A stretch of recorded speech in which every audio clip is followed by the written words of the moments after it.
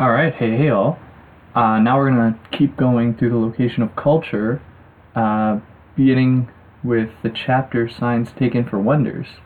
So Signs Taken for Wonders, the title of the chapter itself comes from a colonialist text where Baba writes that it is with the emblem of the English book, Signs Taken for Wonders, as an insignia of colonial authority and a signifier of colonial desire and discipline that I want to begin this chapter. And then he provides a very long excerpt from the book that I won't go into reading, but it's there. And he summarizes it as follows. Written as they are in the name of the Father and the Author, these texts of the civilizing mission immediately suggest the triumph of the colonialist moment in early English evangelism and modern English literature, which is very indicative of the books of the time, because what good would a book have been for the state or the home base? And yeah, what good would such texts have been if they didn't celebrate the triumph of these colonial missions? Now, this is indicative of texts that came much later. Take, for instance, Conrad's Heart of Darkness, that Baba spent some time thinking about, which is a text kind of ironically exploring the malaise or the negative impacts of colonialism while simultaneously denying a voice to those colonial subjects, colonized subjects, reserving the voice for, even the colonial figures in that text. It's like how the film American History X is a racist film about racism. It's ironic in the way that it works as such, but it is not so much a challenge, not so much a critique, as it is in some ways an extension. What is striking about Heart of Darkness, however, and it's something that Baba kind of sifts out, which was omitted from the earlier colonial texts, was that there is a recognition of a sort of messiness right behind the sort of colonialism. As he writes, the horror, quoting Heart of Darkness, must not be repeated in the drawing rooms of Europe, lest, of course, it risk destabilizing the very profitable, the very appreciated colonial movements of that time. So what Conrad's text gets at, in a sense, and this is following Baba's argument in the previous chapters, notably the kind of ambivalence behind identity, where the colonial or the colonizer can be both, father, an authority figure, father and, child, in a sense, how there are all these kind of contradictory elements at play. What Conrad's text reveals in Heart of Darkness is that these endeavors, notably the colonial ones, were something that did not have a steady, I will say telos, a steady goal, precisely because of their the rampant negative effects that followed. So to this sort of colonial power that does not manifest itself in any sort of clear way, that does not give itself a face, does not then inscribe upon itself a certain locus of power that can then be overthrown, Baba suggests that resistance is not necessarily an oppositional act of political intention, nor is it the simple negation of, exclusion of the content of another culture as a difference once perceived. It is rather the effect of an ambivalence produced within the rules of recognition of dominating discourses as they articulate the signs of cultural difference. So in this way, Baba's sketching a modality of resistance that matches in part the sort of ambivalence associated with, or that he observes, the cats are fighting, that he observes in the colonizer. So discrimination or discrimination effects are produced through the strategy of disavowal. The reference of discrimination is always to a process of splitting as the condition of subjection. So in this way, in very much the same way that colonizing subject, sorry for the cats, colonizing subject is something that is split, something that is kind of fractalized what we see the same thing occurring within the colonial subject. Through this process of discrimination as well, we see a sort of mutation, right? We see a hybrid figure sort of emerge. But it's not as though it only comes out in that instance, but it's something that is exacerbated, kind of pushed to its extreme form. Oh my god. Pushed to its extreme form that gives it that oppressive formulation. But at the same time, it is precisely this form of hybridity, in that it is the manifestation of what the colonizing subject refuses to acknowledge, that there is no set telos, a sort of positive dialectic moving in some kind of direction. Rather, what we're seeing is this kind of arrested development, in a sense, or what we can even, arrested development and dialectic do not go hand in hand, but it is either no movement at all or a regression, sort of negative dialectic. So when the colonial subject is turned into this sort of fractalized hybrid figure, and if we can accept, as Bhabha was made clear in the first few chapters, that the colonial subject, or that person being colonized, or that has been colonized, is in a sense a kind of unheimlich figure of the colonizer, then they, precisely because of their manifestation of that sort of hybridity, it turns its gaze back onto the colonizing subject, renders them that same form of hybridity, undoing the kind of finality associated with that project. So for Bhabha, hybridity is the revaluation of the assumption of colonial identity through the repetition of discriminatory identity effects, this sort of iteration coming back here, that repetitiveness. So there is a sort of transparency attached to the hybrid figure, in that it is a very clear manifestation of what the colonizing subject refuses to acknowledge within themselves. So in that way, it's a transparency that is negative. It is a transparency that is something that shouldn't be transparent, lest the colonizing subject wishes to maintain their positionality, their kind of superior position, if I can call it that. Whereas the sort of localization of a power within the colonizing subject, and this is the way in which we I think traditionally would understand the relationship between colonizer and colonized, represents a sort of positive transparency, whereas it is that form of the overt demonstration of power that maintains such power, in a sense, that keeps it going, that maintains that superior positionality. So Bhabha takes this time, at least, to think about the difference between a fetish object and a hybrid object. So for Bhabha, the fetish reacts to the change in the value of the phallus by fixing on an object prior to the perception of difference, an object that can metaphorically substitute for its presence while registering the difference. So then we move on to the hybrid object, which is, on the other hand, it retains the actual semblance of the authoritative symbol, but revalues its presence by resisting it as the signifier of Instellung, which only occurs after the intervention of difference. So there is a sort of neutrality present in the fetish object. It could be anything that this sort of, what I'll just say, libidinal drives or sort of unconscious drives are imputed upon, kind of made to fit that mold, in a sense. Whereas the hybrid object can only come into fruition after there's been some sort of contact in order to differentiate it from something else, right?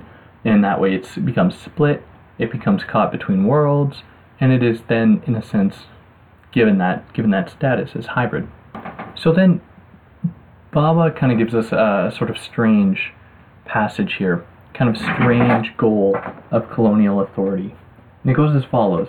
For the desire of colonial discourse is a splitting of hybridity that is less than one and double.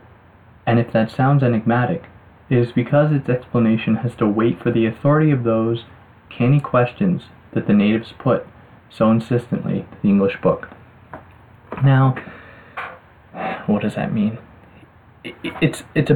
By reducing the colonized to a status less than one or double, precisely because the double represents that sort of split figure, that hybrid figure that challenges said authority, and the one, I believe in my mind, would give it too much of a singularity, something that cannot be changed, something that is kind of grounded. The colonial project is to reduce them beyond those points, or to render them less than those in a form of dehumanization, if you will, rendering them mappable, rendering them subject to the eye of power that derives from the colonial point of view. And on that note, we'll move into the next chapter. And really, I'm trying my best not to be repetitive. Baba is very repetitive, and it seems as though he says the same thing in as many different ways as he can, with as many different literary sources as he can, with only kind of minor variations throughout the chapters. But for those that have read this, or that are going to read it, just be warned that it is rather repetitive, and I'm just trying to sift out the little nuances throughout it. So moving into the next chapter, chapter 7, Articulating the Archaic. So in this chapter, it kind of starts out by thinking about the untranslatability, kind of the unspeech of the colonial discourse. So he goes back to, many literary examples. I will stick to Heart of Darkness because I feel like that's the one most people are familiar with, where he states that in Conrad's Heart of Darkness, Marlowe seeks Kurtz's voice, his words, a stream of light, or the deceitful flow from the heart of an impenetrable darkness. And in that search he loses what is in the work, the chance to find yourself. So then he goes on, he continues on the next page. Kurtz is just a word, not the man with the name. Marlowe is just a name, lost in the narrative game. In the terrific suggestiveness of words heard in dreams, of phrases spoken in nightmares. So then what he uses, or what he takes from this, to say that what emerges from the dispersal of work is the language of a colonial nonsense that displaces those dualities in which the colonial space is traditionally divided: nature, culture, chaos, and civility. So what we are left with then is somewhere between being and meaning, between the subject and the other, neither the one nor the other. Now, does this necessarily come about, I ask, through the colonial experience, or is this always already indicative of any given societal setup, some kind of any culture? Is there always this process of a sort of fractalization, a sort of splitting? Now, if I think to Baudrillard, for a moment, for him, this kind of gets subsumed under the category singularity. So singularity is the sort of perfection of any given cultural system at any given time. However, when I read that, it's not as though any one culture, whatever, is resistant to change, but actually how change is embedded within singularity. So I like to think of this in that way, where there is that sort of splitting effect always occurring. There's always that process of change, of development, a sort of dialectic, if you will, that moves these things perpetually forward. Now, when the colonizers come in, does that now mark a sort of repressive hybridity?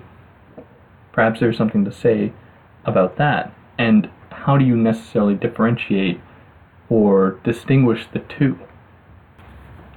To which Baba responds, sort of giving something of an answer, where he states that for the colonial cultural signifier is precisely the radical loss of such a homologous or dialectical assemblage of part and whole, metaphor and metonymy. Instead of cross-referencing, there is an effective, productive cross-cutting across sites of social significance that erases the dialectical disciplinary sense of cultural reference and relevance. So in that sense, it's the opening up, or I guess I should say closing off, of that sort of possibility that occurs in the colonial moment. So in a sense, he gives us these kind of words of wisdom where he states that to be true to himself, one must learn to be a little untrue, out of joint with the signification of cultural generalizability, or to recognize, in a sense, the impossibility of recognizing or consolidating a sort of singular cultural identity, or sort of cultural framework.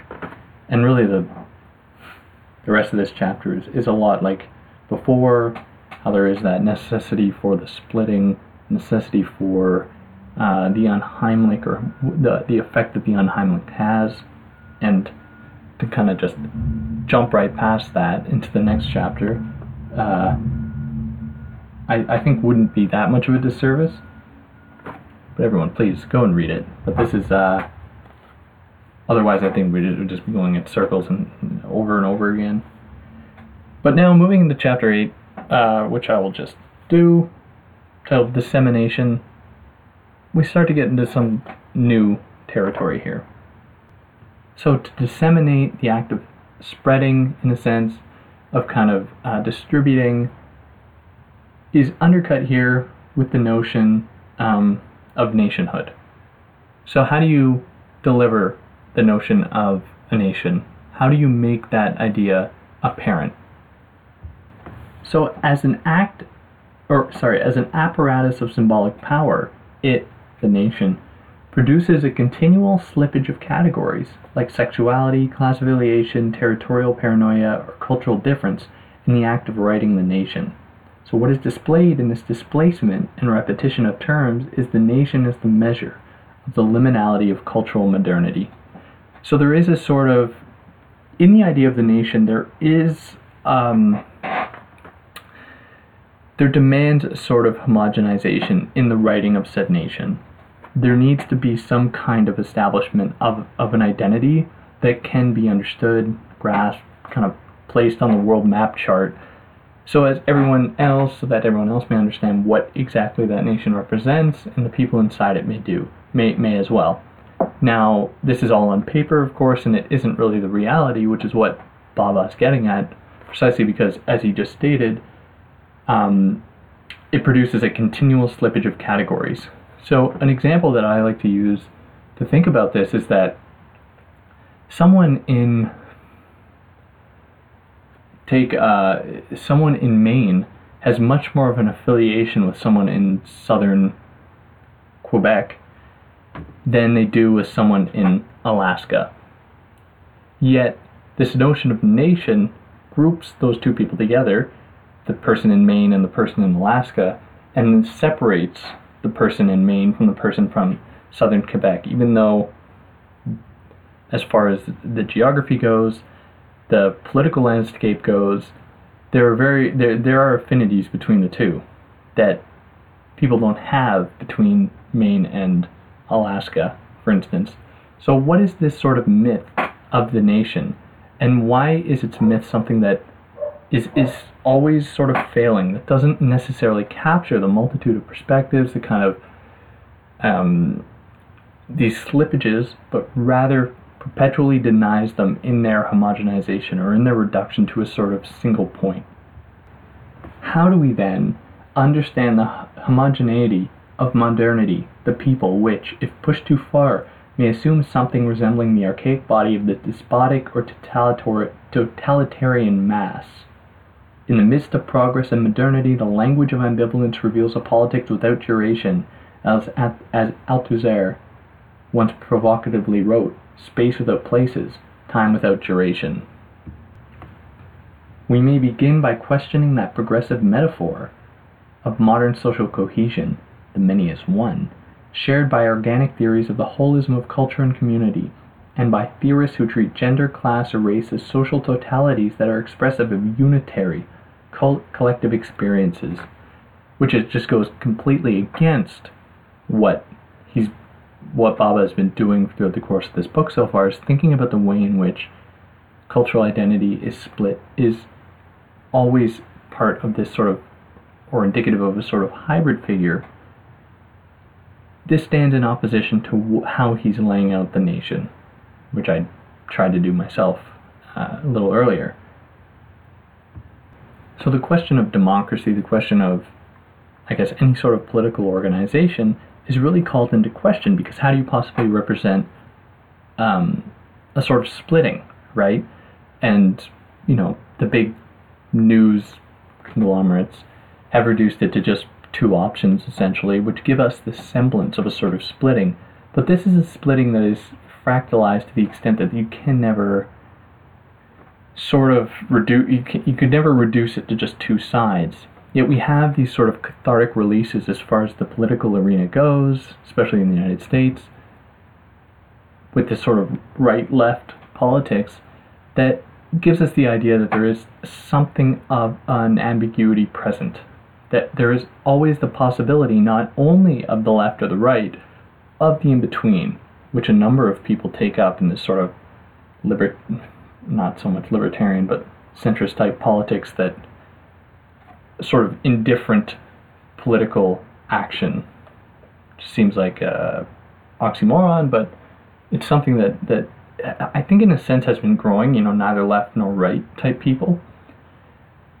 But for Baba, all of this would simply be, a spectacle, right?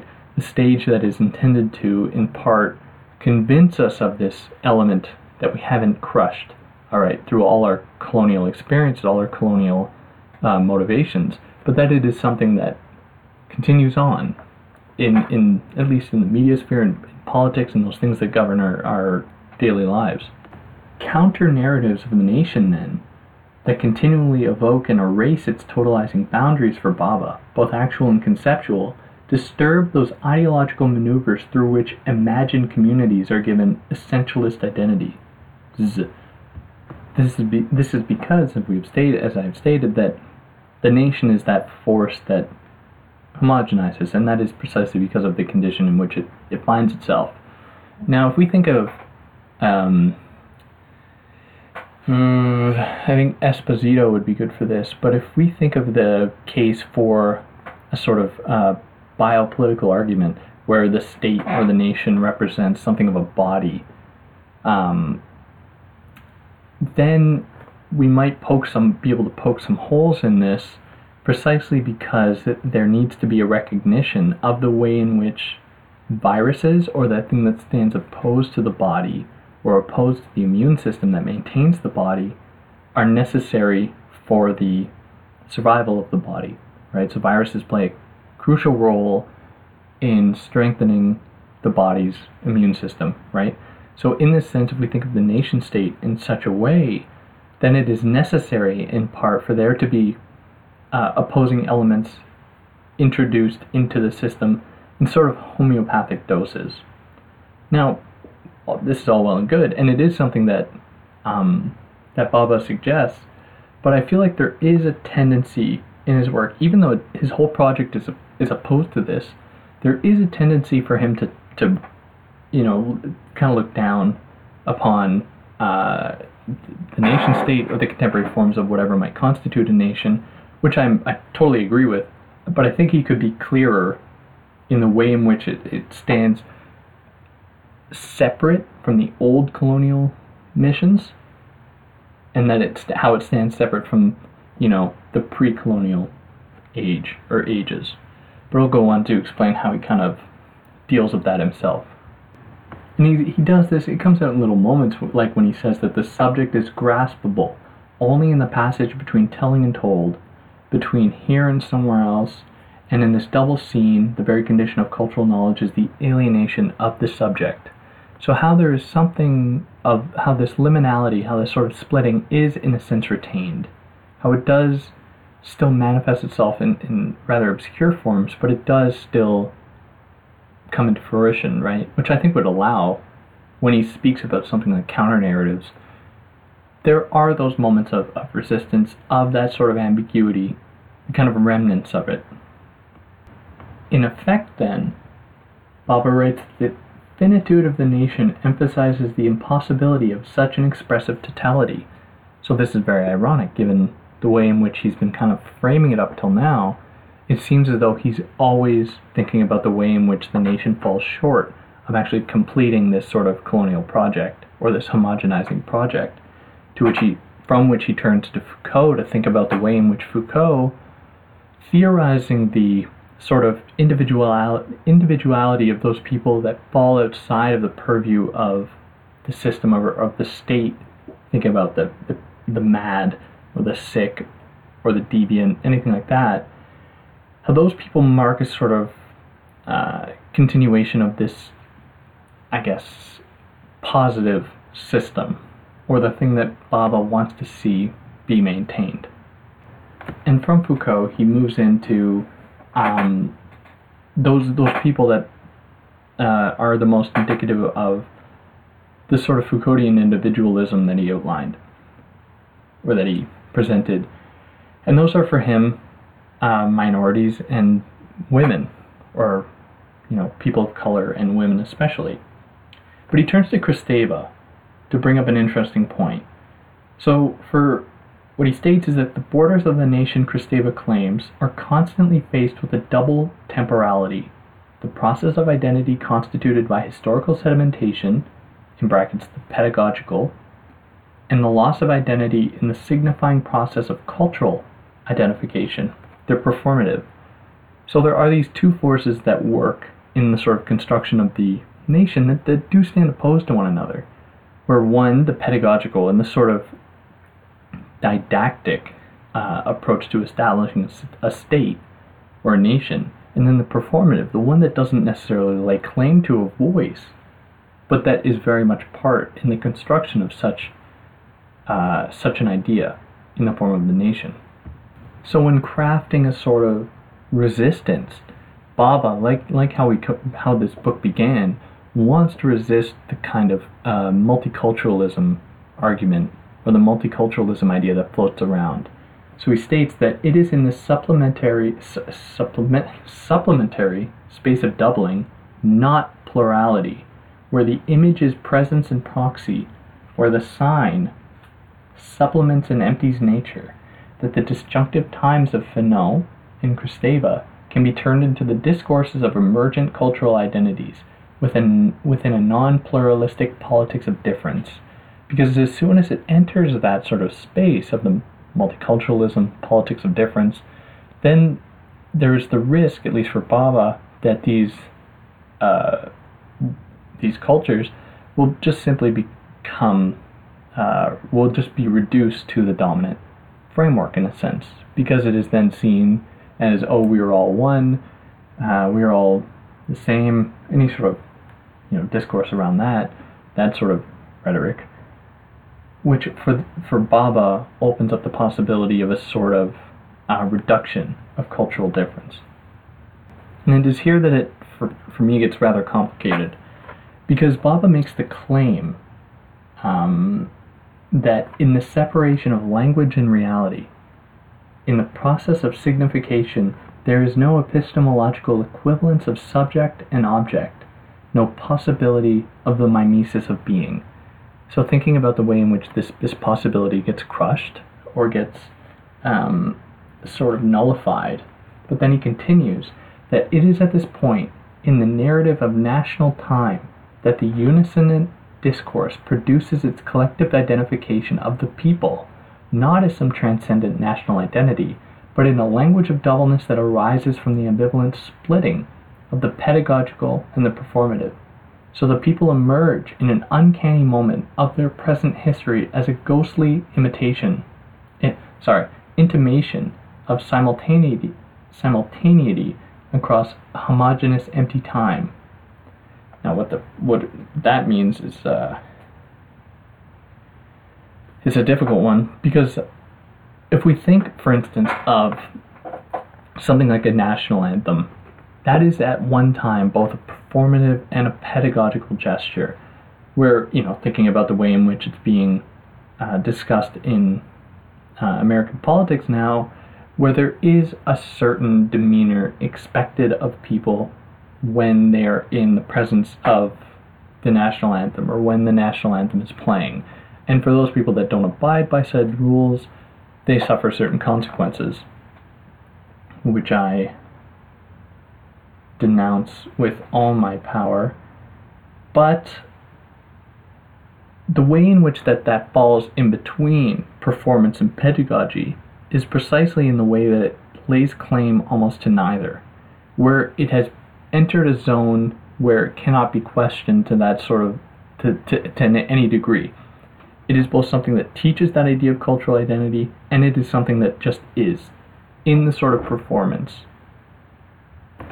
So, how to think about the way in which Bhabha proposes something of a difference to that, or something of an oppositional politics, is a tricky one, because it seems as though he's not opposed to there being such things, right? I think you could locate examples of a pedagogical and a performative in, the pre-colonial landscape.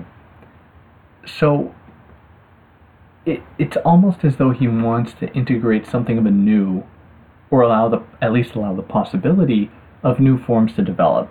So this is in opposition to, as we established earlier, his opposition to Stuart Hall, in that he doesn't see like that end goal occurring, but rather than advocating for negation, wants to maintain a sort of negotiation.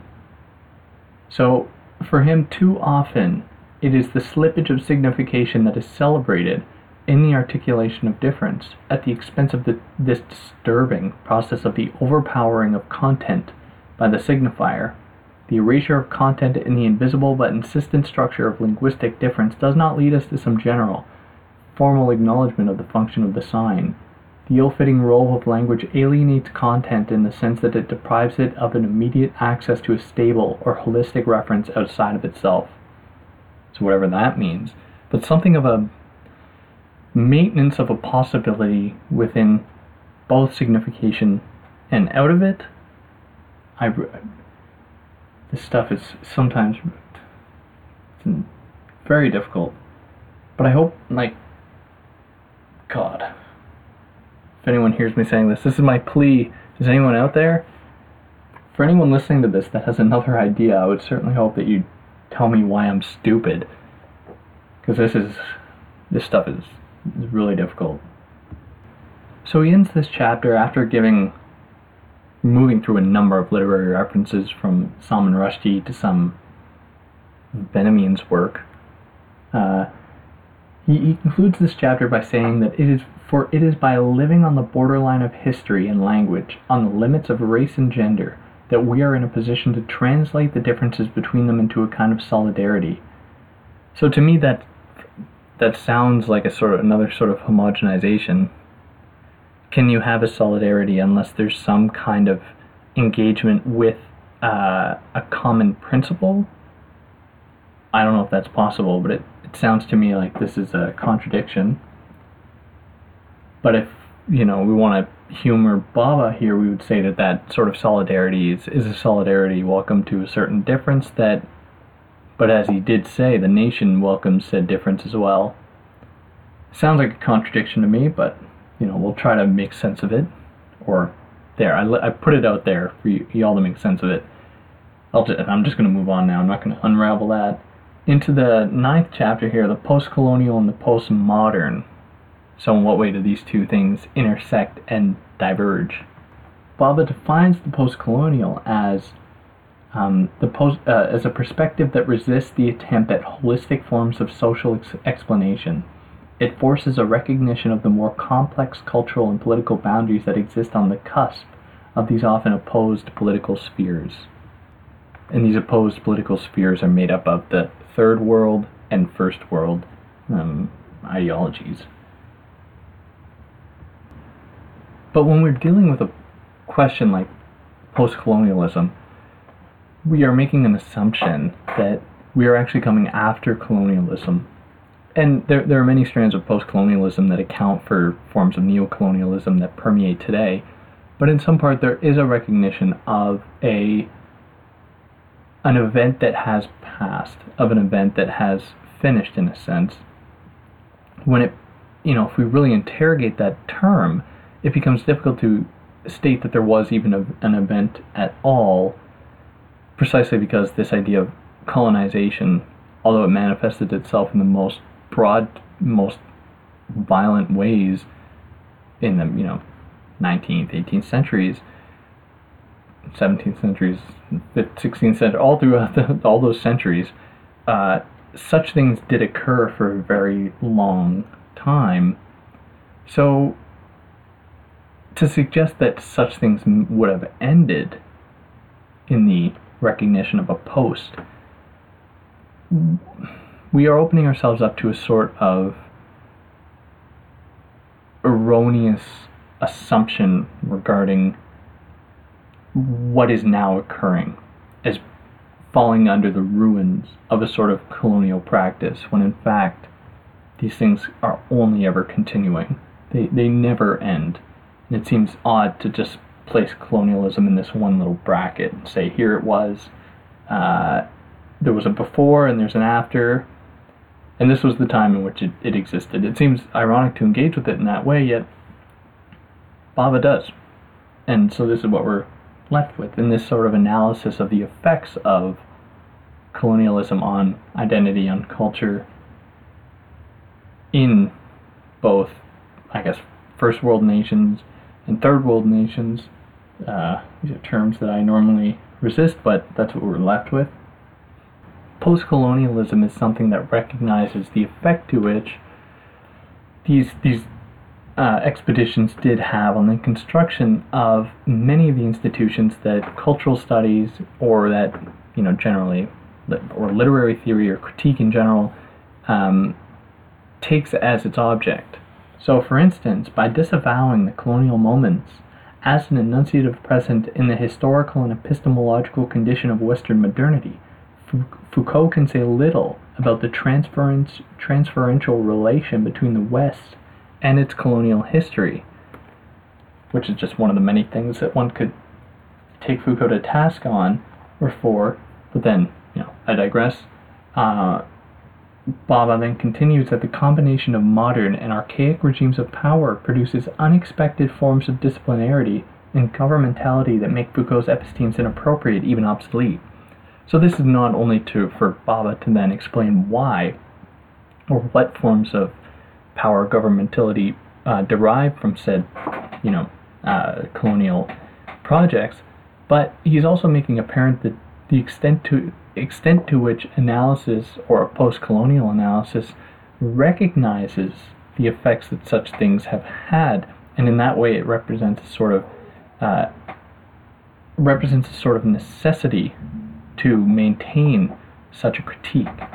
So we can't lose sight of it in that way, and especially when considering its relationship to the postmodern, that would be more, I guess, inclined to look at things, rather ironically, to look at things as being kind of neutral in a sense, that this thing called history has only ever been a product of a sort of simulacral effect or power relations, however, whatever postmodern theorists you like to throw in there.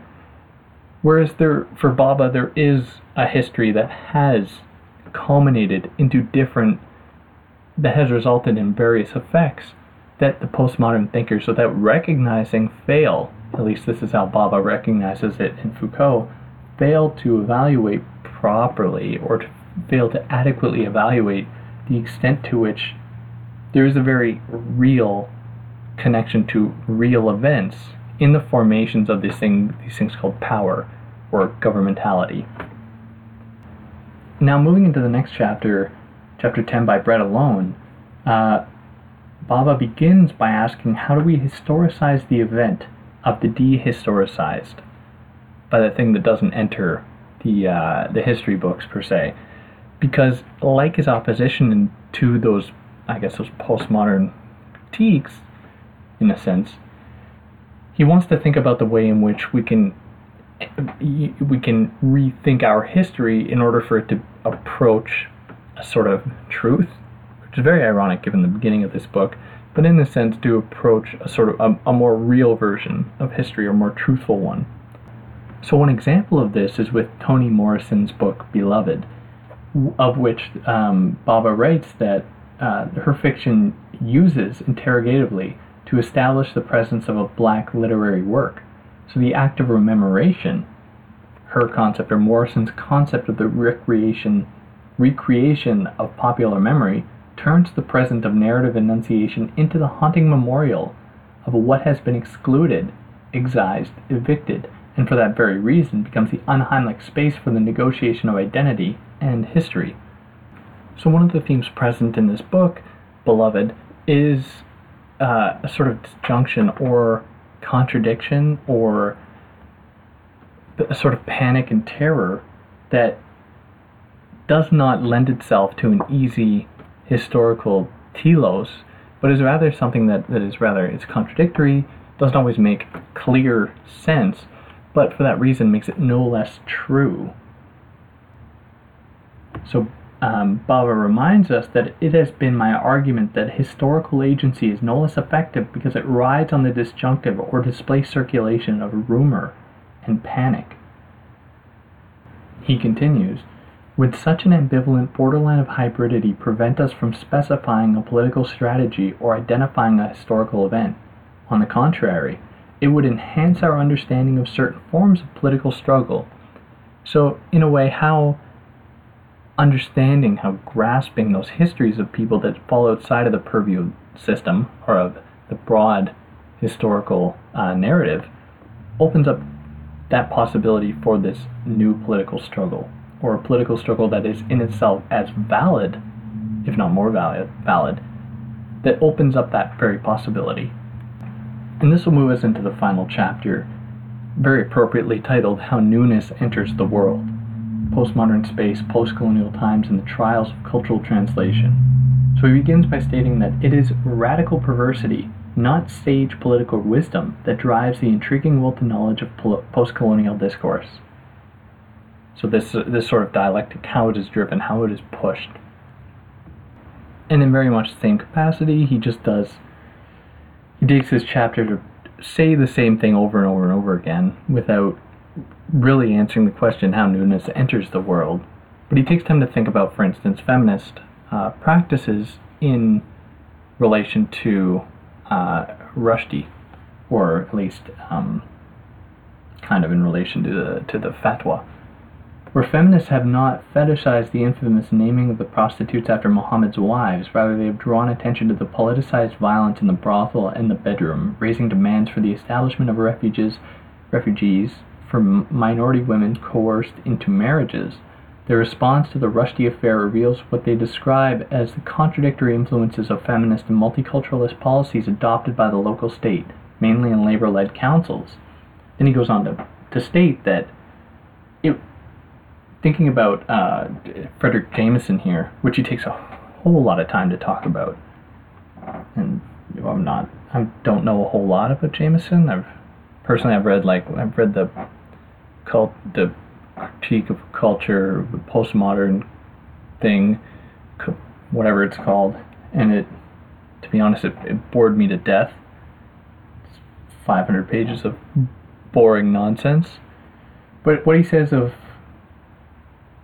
Jameson here is that his work, or he proposes a genealogical materialism as a way of contesting a psychosexual racial logic. So it is too easy to see the discourses of the minority as symptoms of the postmodern condition. Jameson's claim that in the absence of a genuine class consciousness, the very lively social struggles of the current period are largely dispersed and anarchic, does not sufficiently register the antagonistic displacement that minority discourses initiate across purposes with the dialectics of class identities. So in that way, not so much answering the question that he proposed for this chapter, but thinking about the rest of the book in the way in which these, opposing positions, these opposing classes or identities, how they resist, and what form of resistance they necessarily take, precisely in their being outside. And on that, it's very frustrating going through this because it's a lot of the same. But I've been saying that too often. Yeah, I'm doing the exact same thing. So then I'll just move right into chapter 12 here in the conclusion, where he states that between you and us, Fanon opens up the enunciative space that does not simply contradict the metaphysical ideas of progress or racism or rationality. He distantiates them by repeating these ideas, makes them uncanny by displacing them in a number of culturally contradictory and discursively estranged locations. So it's that undoing precisely by making apparent, by bringing into light those oppressive formulations that Baba is reiterating here. And he gives this really interesting perspective where he states that this is an attempt, at least this kind of neo-colonial attempt, he would argue, to universalize the spatial fantasy of modern cultural communities as living their history contemporaneously in a homogeneous empty time of the people as other, of the people as one, that finally deprives minorities of those marginal liminal spaces from which they can intervene in the unifying and totalizing myths of the national culture. So this is really butting up against what I would suggest is like the cultural discussion around marginalized people, where there is very much an emphasis on bringing people into the fold, right? Recognizing difference and allowing that difference to be understood, grasped, acknowledged by the state, by anything like that. To which I think Baba has a very big problem with, because he sees a sort of radicality present in the maintenance of such liminal spaces, of those spaces that stand outside of the national cultural identity, or the zeitgeist, if you will, and can then be something that challenges it from the outside, because for him, challenging from the inside would be wouldn't get anywhere, right? Constantly running up against walls, it would just simply fall apart.